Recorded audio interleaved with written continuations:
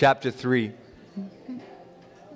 To John chapter 3. Again, if you're visiting with us, my name is Michael Matala. I'm privileged to serve as the lead pastor here at New Breed. I'm excited to be back with you. I know my family was out for a couple weeks, which is always weird. It's strange enough for me to miss one Sunday, but I'm real out of sorts when we miss two. But I'm excited to be back with you. We're continuing on in our series through the book of John, that you may believe is what we've titled the series. And this morning we're going to look at John chapter 3, beginning in verse 22, and I want to read through verse 36. So I know you just sat down. I want to invite you to stand if you're able out of reverence for God's word. John chapter 3, beginning in verse 22. I'll read through the end of the chapter, verse 36. Hear the word of the Lord. After this, Jesus and his disciples went to the Judean countryside where he spent time with them and baptized. John was also baptizing in Aenon near Salim because there was plenty of water there. People were coming and being baptized since John had not yet been thrown into prison. Then a dispute arose between John's disciples and a Jew about purification. So they came to John and they told him, "Rabbi, the one you testified about and who was with you across the Jordan is baptizing, and everyone is going to him." And John responded, "No one can receive anything unless it has been given to him from heaven. You yourselves can testify that I said I am not the Messiah, but I've been sent ahead of him. He who has the bride is the groom, but the groom's friend who stands by and listens for him rejoices greatly at the groom's voice. So this joy of mine is complete. He must increase, but I must decrease. The one who comes from above is above all. The one who is from the earth is earthly and speaks in earthly terms. The one who comes from heaven is above all. He testifies to what he has seen and heard, and yet no one accepts his testimony.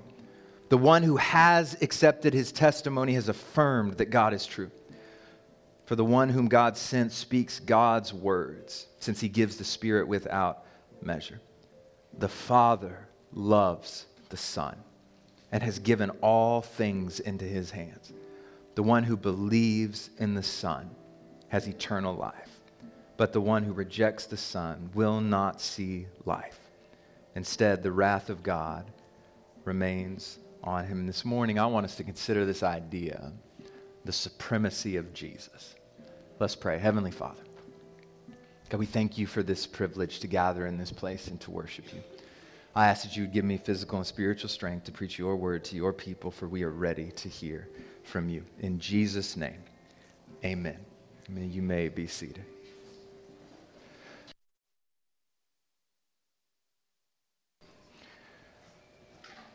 The supremacy of Jesus. So some of you might know this about me. It actually came up in a conversation this morning. I'm a person that I've always loved music.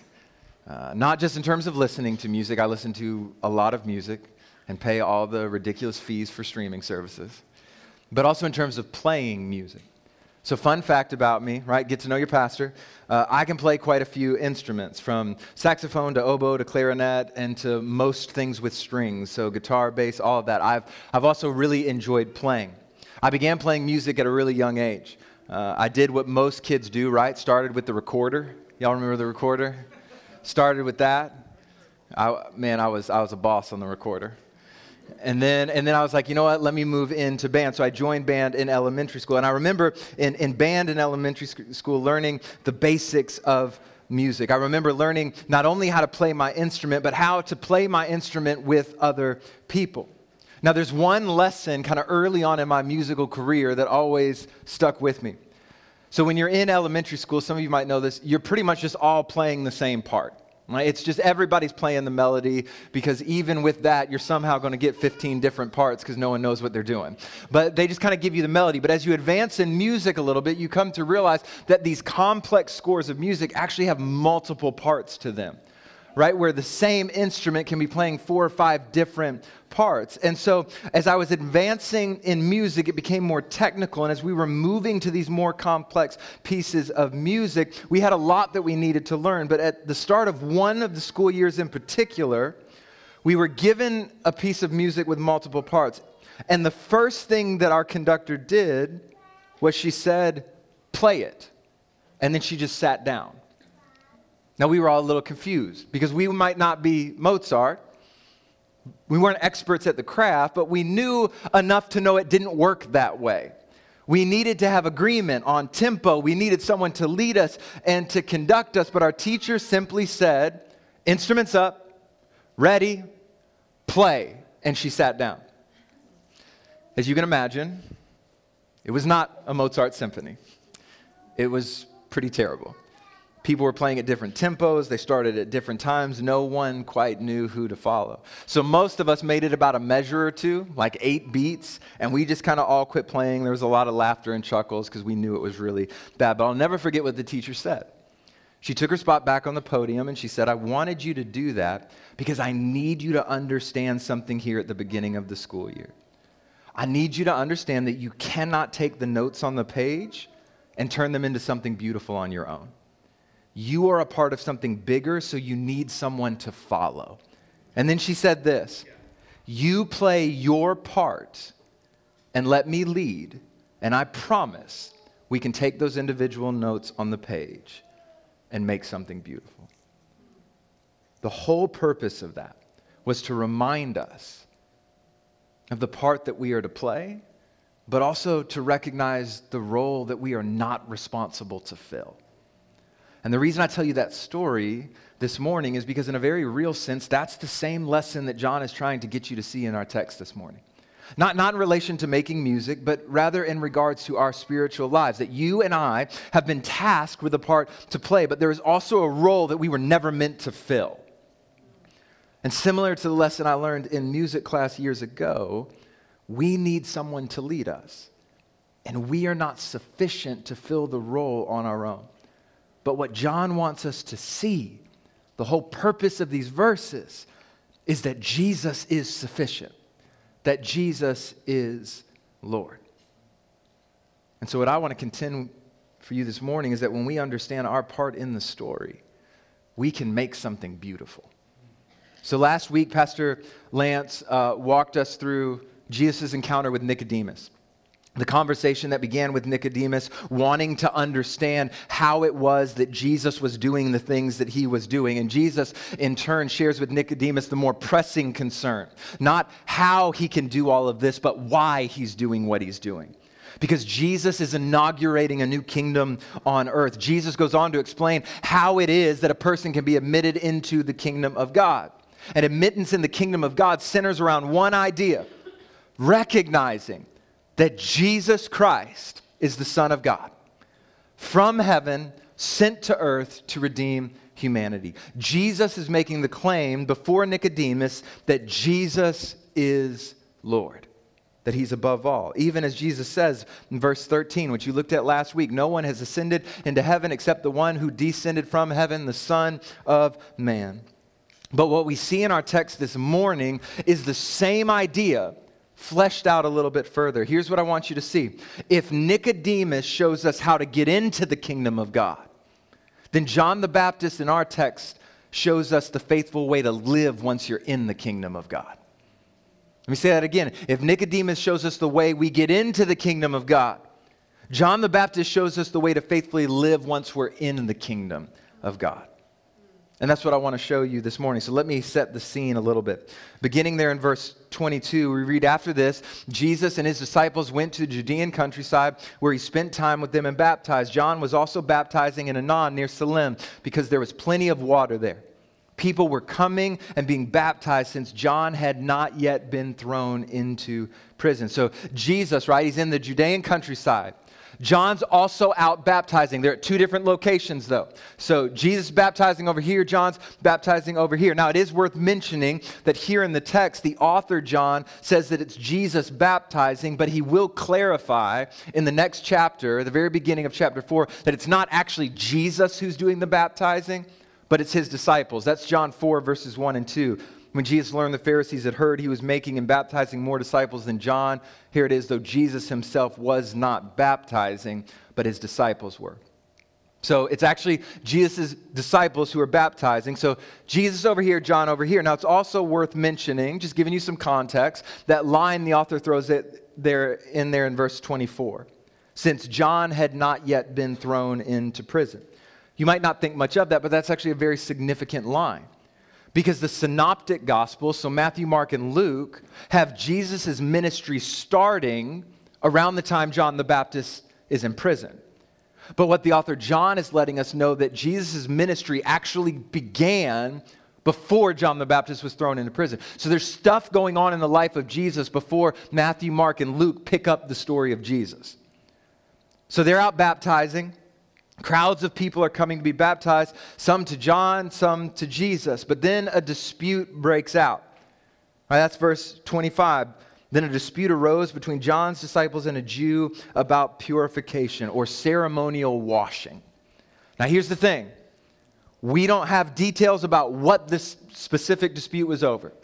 The author John feels no need to let us into what the dispute was over, but you get a sense that it had something to do with a contrast between what Jesus was doing and what John was doing. Well, why do we say that? Because of the response of John's disciples there in verse 26. So they came to John and told him, Rabbi, the one you testified about, the one who was with you across the Jordan is baptizing and everyone is going to him.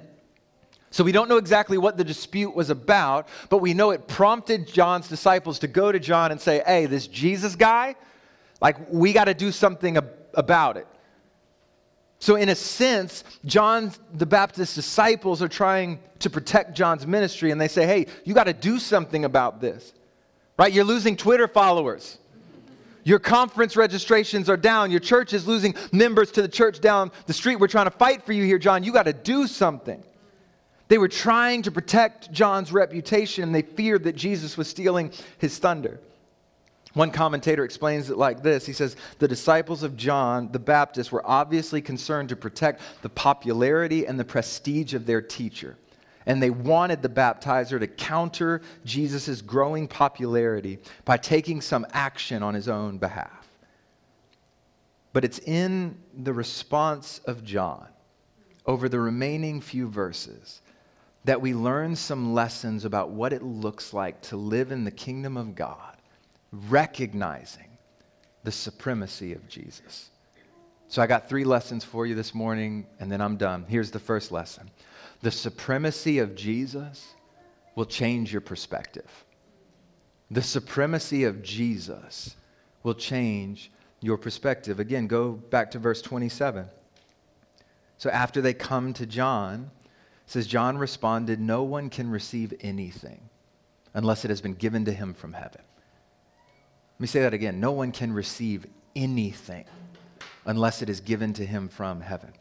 You yourselves can testify that I said, I am not the Messiah, but I've been sent ahead of him. He who has the bride is the groom, but the groom's friend who stands by and listens for him rejoices greatly at the groom's voice. So this joy of mine is complete.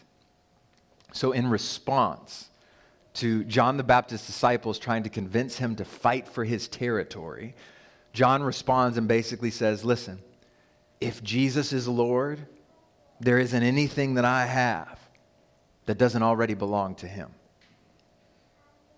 That's verse 27. No one can receive anything unless it has been given to him from heaven. So in essence, John is saying, my time, my efforts, my resources, my abilities, my ministry, the very breath in my lungs, it already belongs to Jesus.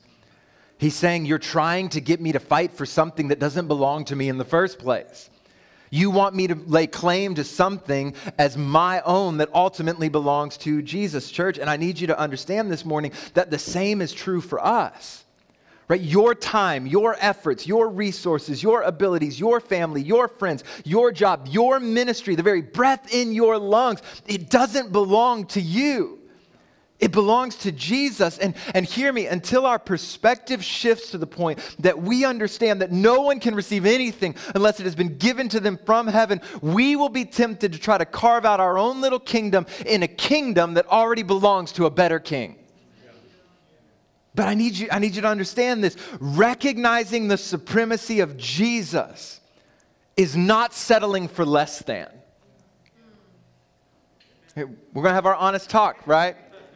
I think if we're honest, sometimes we submit to the supremacy of Jesus begrudgingly because we recognize the undeniable theological truth that everything belongs to him, while simultaneously believing we could do it better.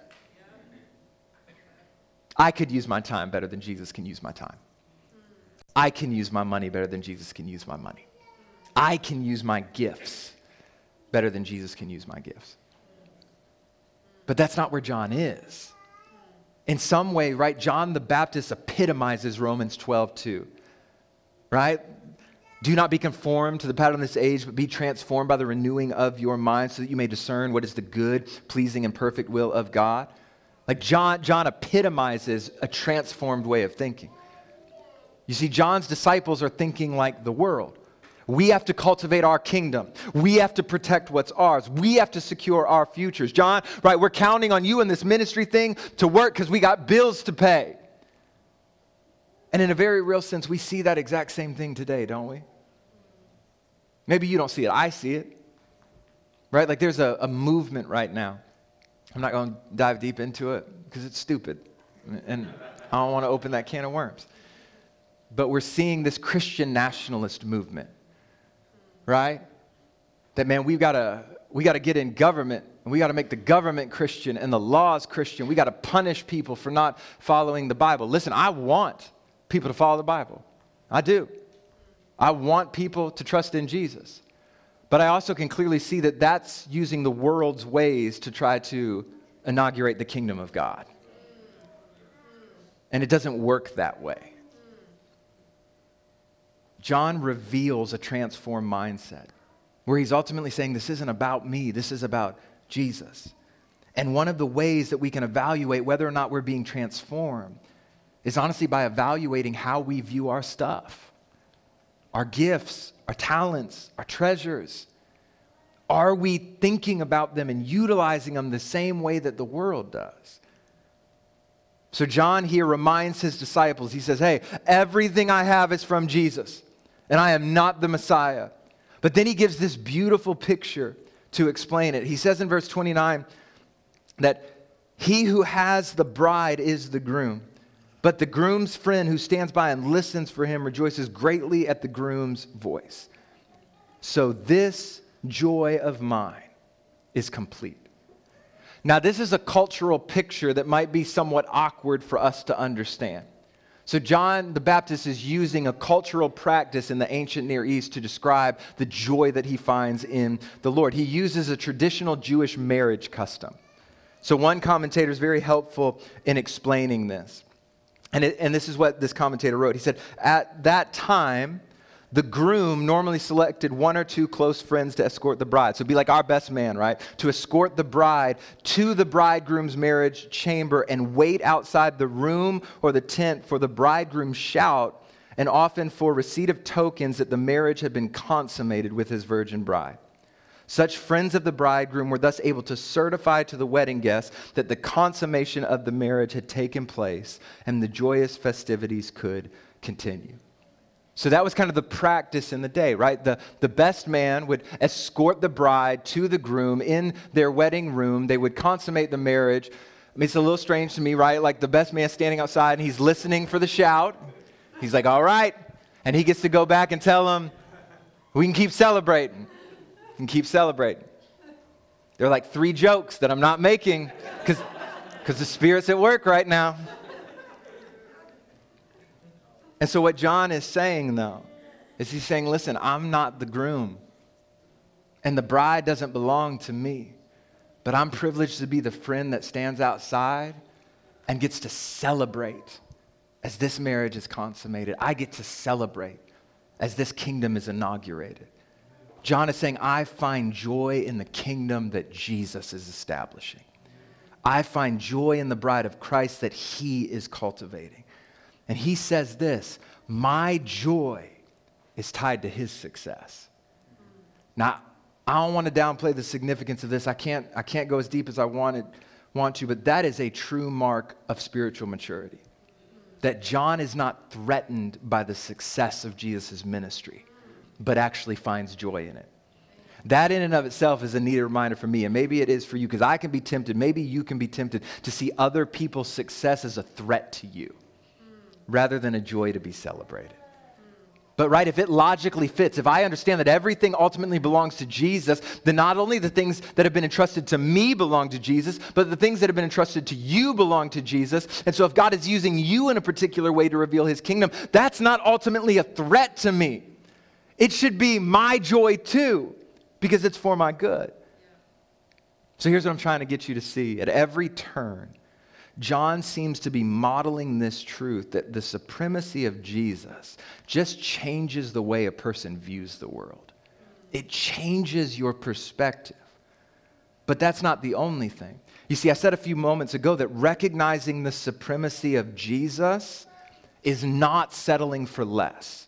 And what we see next with John the Baptist is that as he acknowledges that everything ultimately belongs to Jesus, he does not find this truth to be a burden, but a relief. So let me explain it in the second lesson here. Here it is. The supremacy of Jesus changes your posture. Look at that line that so many of us know in verse 30.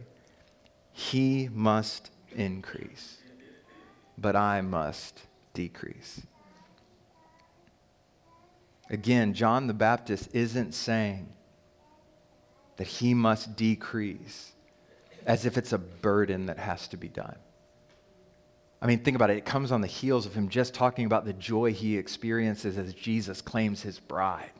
It's in the midst of this joy and satisfaction that John makes the statement, he must increase, but I must decrease. You see, John makes this statement not as a burden to bear, but as a blessing to be lived in. Not as a burden to bear, but as a blessing to be lived in. He understands that it's better for Jesus to increase, and it is better for him to decrease. You see, in the book of John, I don't know if you've caught on to this or not, John the Baptist is an interesting character. Like one commentator helped paint the picture when he says that John's not only a historical figure, he is a historical figure in the book of John, but he's also used as a symbol to be contrasted with Jesus. Here's what I mean. In John 1, verses 7 through 8, John the Baptist is the witness, but Jesus is the testimony. In John 1, 14 and 23, John is the voice, but Jesus is the word. In John 1, 33, John baptizes with water, but Jesus with spirit. And in John 3, John is the friend, but Jesus is the bridegroom. What I'm trying to get you to see is that the very presence of John the Baptist in the Gospel of John is meant to serve as an ever-present testimony that Jesus is better. He's just better. But what I find so interesting, right, is that the author of John doesn't try to contrast Jesus with the worst of them, which is what we would probably do, right? Like, let me take this really bad person, and then let me show you how really good Jesus is. No, that's not what John, the author, does. He chooses to contrast Jesus with the best of them. Because even Jesus recognizes the uniqueness of John the Baptist in Matthew 11:11 when he says, "Truly I tell you, among those born of a woman, no one greater than John the Baptist has ever appeared." That's Jesus' words about John. And there's a purpose to this. The author, John, wants you to see that you can take the best the world has to offer and compare it to Jesus, and it will always fall short.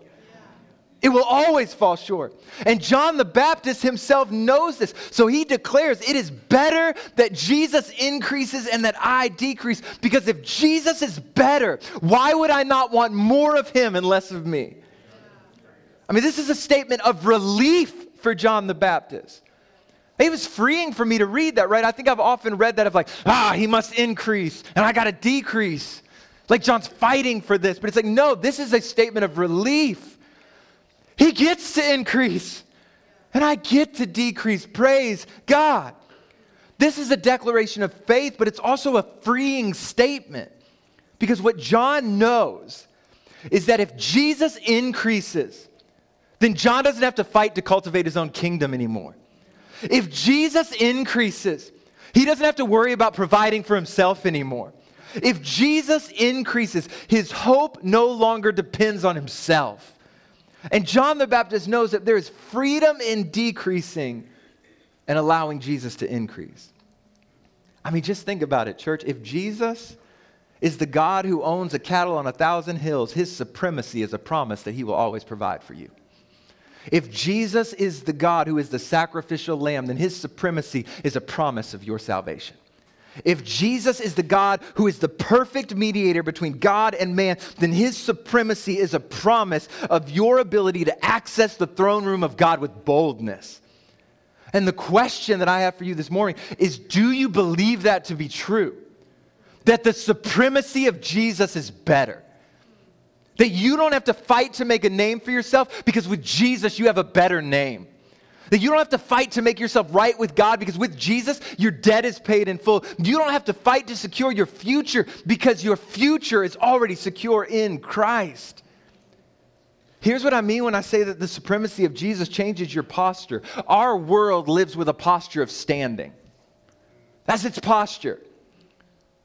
The world's posture is standing because it always has to be ready to fight for what it wants. The world's posture is standing because it always has to be ready to defend itself. The world's posture is standing because it always wants to tower above everyone else. But John's posture is one of kneeling in worship and reverence to our God who is supreme. He's not the only one who's understood this. I mean, just look at what Paul writes in Ephesians 3, verses 8 through 14. He says, "This grace was given to me, the least of all the saints, to proclaim to the Gentiles the incalculable riches of Christ and to shed light for all about the administration of the mystery hidden for ages in God who created all things. This is so that God's multifaceted wisdom may now be made known through the church to the rulers and authorities in the heavens. This is according to his eternal purpose accomplished in Christ Jesus our Lord. In him, we have boldness and confident access through faith in him." And then he goes on and he says, "For this reason, I kneel before the Father from whom every family in heaven and on earth is named. I pray that he may grant you, according to the riches of his glory, to be strengthened with power in your inner being through his Spirit, and that Christ may dwell in your hearts through faith. I pray that you, being rooted and firmly established in love, may be able to comprehend with all the saints what is the length and width, the height, the depth of God's love, and to know Christ's love that surpasses knowledge, so that you might be filled with all the fullness of God." Here it is. "Now to him who is able to do above and beyond all that we ask or think according to the power that works in us, to him be glory in the church and in Christ Jesus to all generations forever and ever. Amen." Why do we kneel? Why do we want Jesus to increase and for us to decrease? Because he, not us, he is able to do above and beyond all that we think or ask according to the power that works in us. When we see Jesus as supreme, we are free to have a posture of worship because we believe that Jesus is sufficient to meet our needs. We believe that he is sufficient to meet our needs. But there's one more lesson I have for you, and then I'm in my seat. Not only does the supremacy of Jesus change your perspective and your posture, but the supremacy of Jesus changes your purpose. It changes your purpose. Actually, look back with me at verse 28. We read it a little while ago, and then I'll jump down to 31 through 36. But in verse 28, he says, "You yourselves can testify that I said, I am not the Messiah, but I've been sent ahead of him." Now verses 31 through 36, "The one who comes from above is above all. The one who is from the earth is earthly and speaks in earthly terms." So here, John the Baptist is actually kind of reiterating the conversation that Jesus had with Nicodemus in verse 11. He says, "The one who comes from heaven is above all. He testifies to what he has seen and heard, and yet no one accepts his testimony." That goes back to John 1, that he was in the world, but the people didn't receive him. It says, "The one who has accepted his testimony has affirmed that God is true. For the one who God sent speaks God's word, since he gives the Spirit without measure." So he's elevating Jesus by saying Jesus has the Spirit on him without measure. Nobody's ever had the Spirit without measure. The prophets had a weighted amount of the Spirit. They had enough Spirit to write the prophetic books they were called to write. But they didn't have unlimited access to the Spirit. But here's Jesus, and God has given him the Spirit without measure. The Father loves the Son and has given all things into his hand. The one who believes in the Son has eternal life, but the one who rejects the Son will not see life. Instead, the wrath of God remains on him. So here's what I want you to see. There's a lot of theology there we could flesh out, and I'm making a tactical decision, and I hope it doesn't bite me later on when we go further into the book of John, but we'll just go back if we need to. I'm not going to deal with the theology. I'm not necessarily going to be dealing with what John the Baptist is saying here. I want you to see why he's saying it. Why he's saying it. Because in verse 28, John restates that he understands his purpose. He is one who is sent ahead of Jesus. He was not the Messiah. John says, I was a sent one. So on a practical level, his statement in verse 30 is literal as well as spiritual. He must increase, I must decrease. Because Jesus was here, John understood that his ministry was coming to an end. He was to prepare the way for Jesus. Jesus has now showed up. John recognizes in that statement both a spiritual truth but also a literal truth for him, that his ministry is coming to an end. But he knew the reason that he was on earth. John declares, I understand that I was sent to proclaim that Jesus was coming. That was my purpose. John's purpose was shaped by the supremacy of Christ. But John didn't just talk about his purpose, he lived it out. That's what we're actually seeing in verses 31 and through 36. What John is doing in these verses is he's doing the very thing he was sent to do. He's introducing people to Jesus.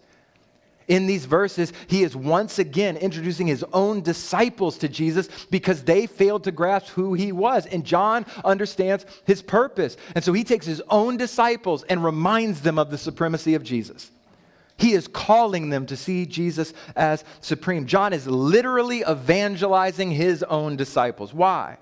Because that was his purpose. And John was going to tell people about Jesus no matter who they were. You know, John the Baptist gets a weird rap sometimes. You know, Matthew tells us, Matthew throws all kinds of shade on John the Baptist. He tells us, man, this dude's running around in camel skins, and he's eating bugs and honey. That's a weird dude. That's a great story for new breed kids, right? You can make great pictures with the camel skin and the bugs and the locusts. But it's not just a random fact that Matthew wants to throw in there. It speaks to how seriously John the Baptist took his calling. He was so focused on preparing the way for Jesus that he didn't concern himself with the material things of this world. He was so focused on preparing the way for Jesus that he didn't concern himself with the meals of plenty and luxury. He was committed to the purpose that God had set before him. Here's why I point all of this out. I love you, so I pray that you'll hear my heart in this. My fear for many of us, if I'm honest, my fear for us as a church is that we will let the supremacy of Jesus change our worship. We will let the supremacy of Jesus change our hope. We will let the supremacy of Jesus change our joy. We will even let the supremacy of Jesus change our morality. But we won't let the supremacy of Jesus change our purpose. Because you and I have a purpose as well. It's revealed 5 times in 5 different books of the Bible, but here's the way that most of you know it. Go, make disciples of all nations, baptizing them in the name of the Father and the Son and the Holy Spirit, and teaching them to observe all that I have commanded you, and lo, I am with you always, to the very ends of the earth. Here's the thing. We believe Jesus is coming back. Amen? That was the easiest one you've had all day. We believe he's coming back. And when he comes back, that's what he's going to ask about. Hey, I told you 5 times, this is what I want you to do. I want you to go make disciples. How'd you do? How'd you do? Jesus isn't going to ask you if you got the promotion at your job. He's not. Jesus isn't going to ask you if you got married. He's not going to ask you that. Jesus isn't going to ask you if you were the smartest, if you got the theology degrees, if you graduated high school. He's not going to ask you any of that. He's going to say, hey, did you make disciples? Did you make disciples?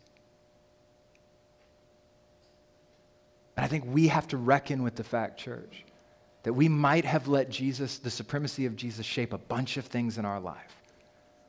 But if we've not let it shape our purpose, we've missed the mark. And this isn't meant to be a guilt trip. I'm not trying to throw it on you, but I would fail as a shepherd if I didn't warn you of what I genuinely believe Jesus is going to ask about when he comes back.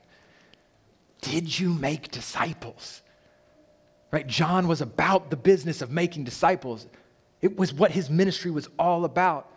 And John might have been the best of us, but he's also meant to serve as an example for us. That we too are called to make much of Jesus.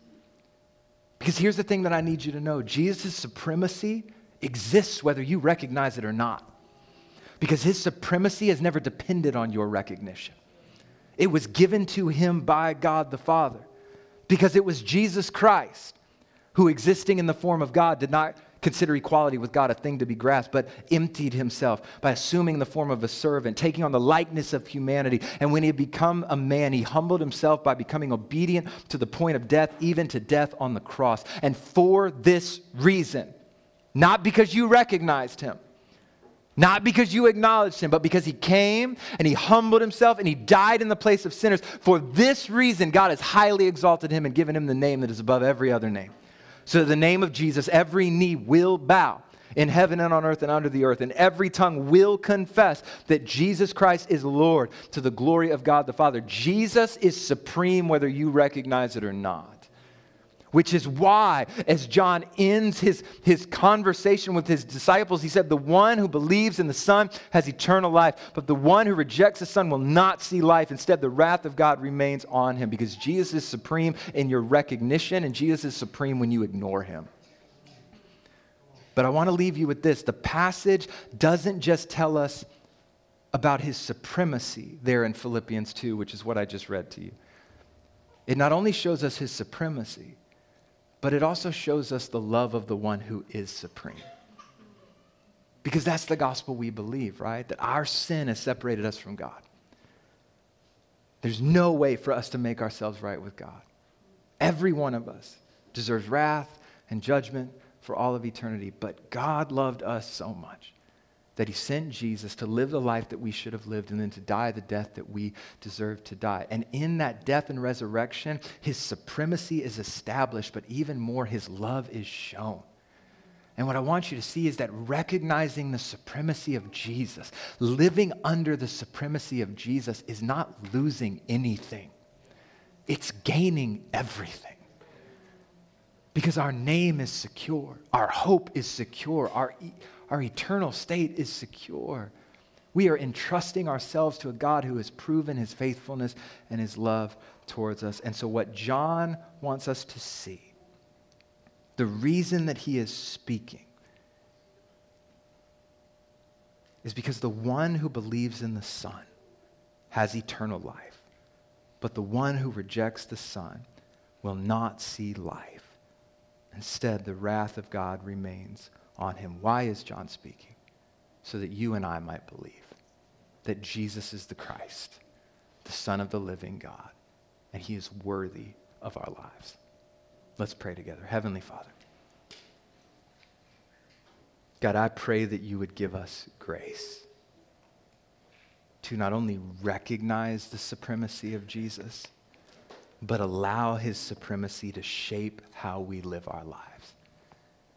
But God, we also praise you that because Jesus' supremacy is established in his death and resurrection, that our hope isn't dependent on how well we submit to the supremacy of Jesus. Our hope is in the fact that Jesus has conquered sin, death, and the grave, and that anyone who places their faith in him can be saved. And we pray that that would motivate us to follow him all the more. It's in the precious name of Jesus we pray. Amen.